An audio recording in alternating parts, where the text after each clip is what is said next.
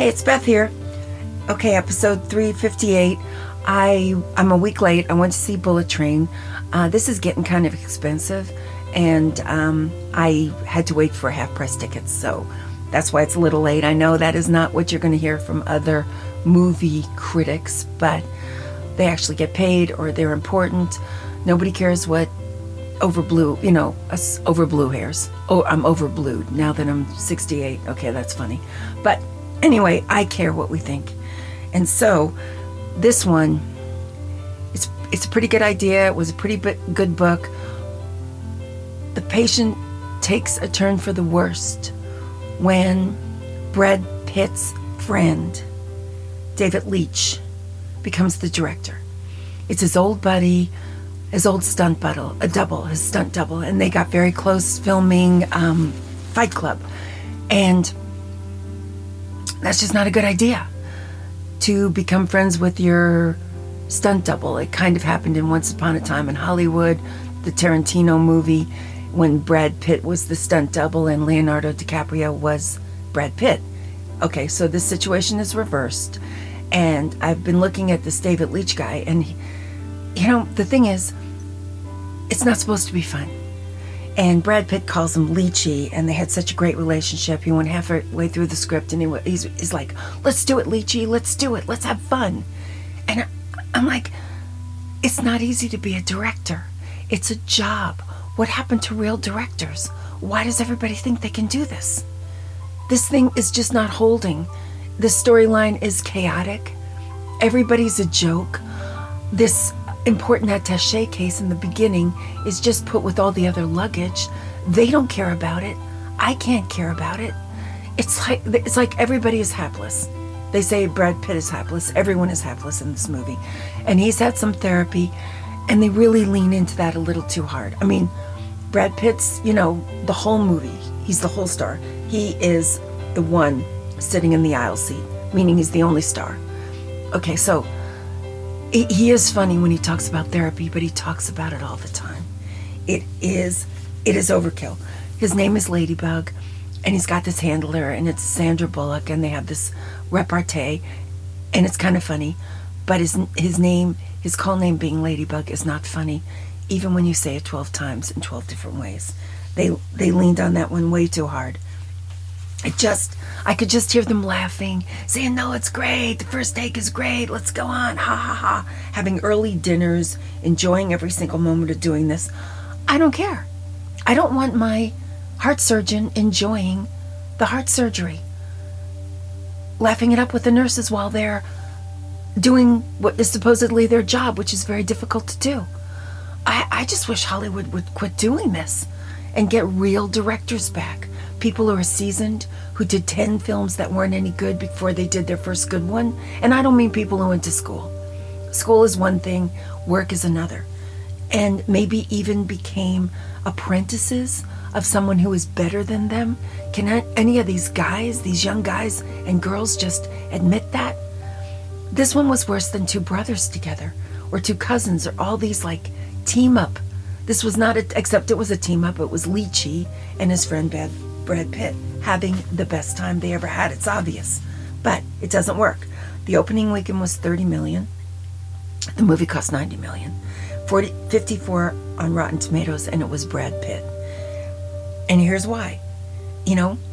Nobody said it out loud. I looked at 1,000 reviews. The poisonous snake that somehow got out of the zoo in Japan that's very, very venomous, and nobody says snakes on a train. It was stuck in their craw.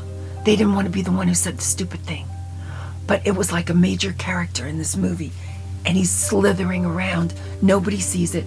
Then all the tickets get sold, and they're the only people left on this train. There's cameos that don't make any sense in it. Okay, so the thing is, it's rated. It's got it's rated for adults only. It's R rating, whatever. It's only for violence. The violence is ridiculous. It's silly. It doesn't make any sense, and kids have seen much worse.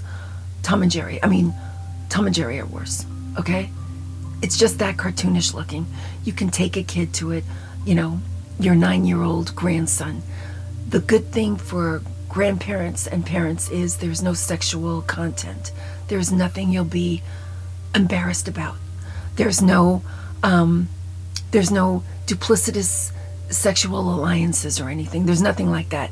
Every man in this was madly in love with their wife, and their wife died. I couldn't believe they played that line twice. Two different guys.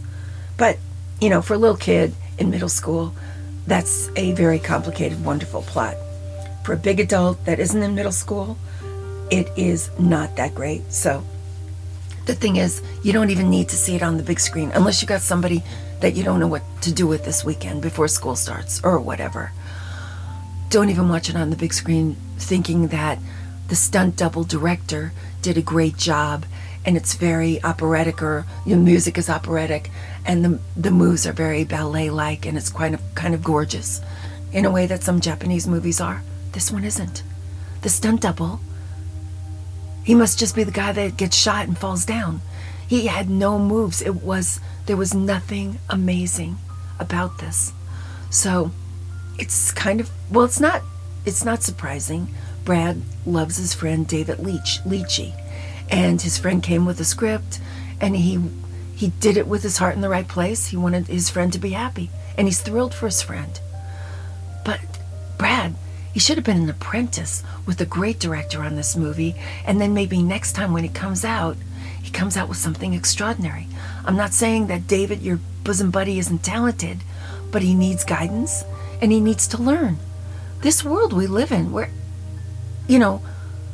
anybody, any two pairs of brothers, anybody right out of school, if you can command some attention by getting a great actor, your friend, to do it, all the money comes pouring in. It's not working out. So save your money. Watch it on Netflix when it gets there if you want to. I mean, the plot is so ridiculous. Brad Pitt is funny. He's got good comic timing. Some of those lines in the beginning, the therapy lines are good. At the end, the therapy lines, I needed therapy from the therapy lines. So maybe you should watch this while you're baking a cake or something. Or watch it halfway through and come back to it some other day. It is grating. And it gets a bad grade from me. So I give it 2 trolls, because trolls are really wonderful and they do really form great friendships. But I'm sick of this friendship, brothers and twins and all that working together. I want real directors to come back. So that's my call. I'm going to go see movies done by real directors from now on. So take care, stay sane, and save your money. This was not worth it. Thanks. Bye-bye.